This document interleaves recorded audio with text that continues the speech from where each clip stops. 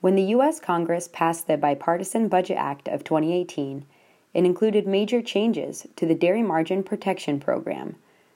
The first article in this month's Knowledge Exchange Partner summarizes information from the February 2018 release of the Dairy Markets and Policy Report on changes to the Margin Protection Program for dairy producers.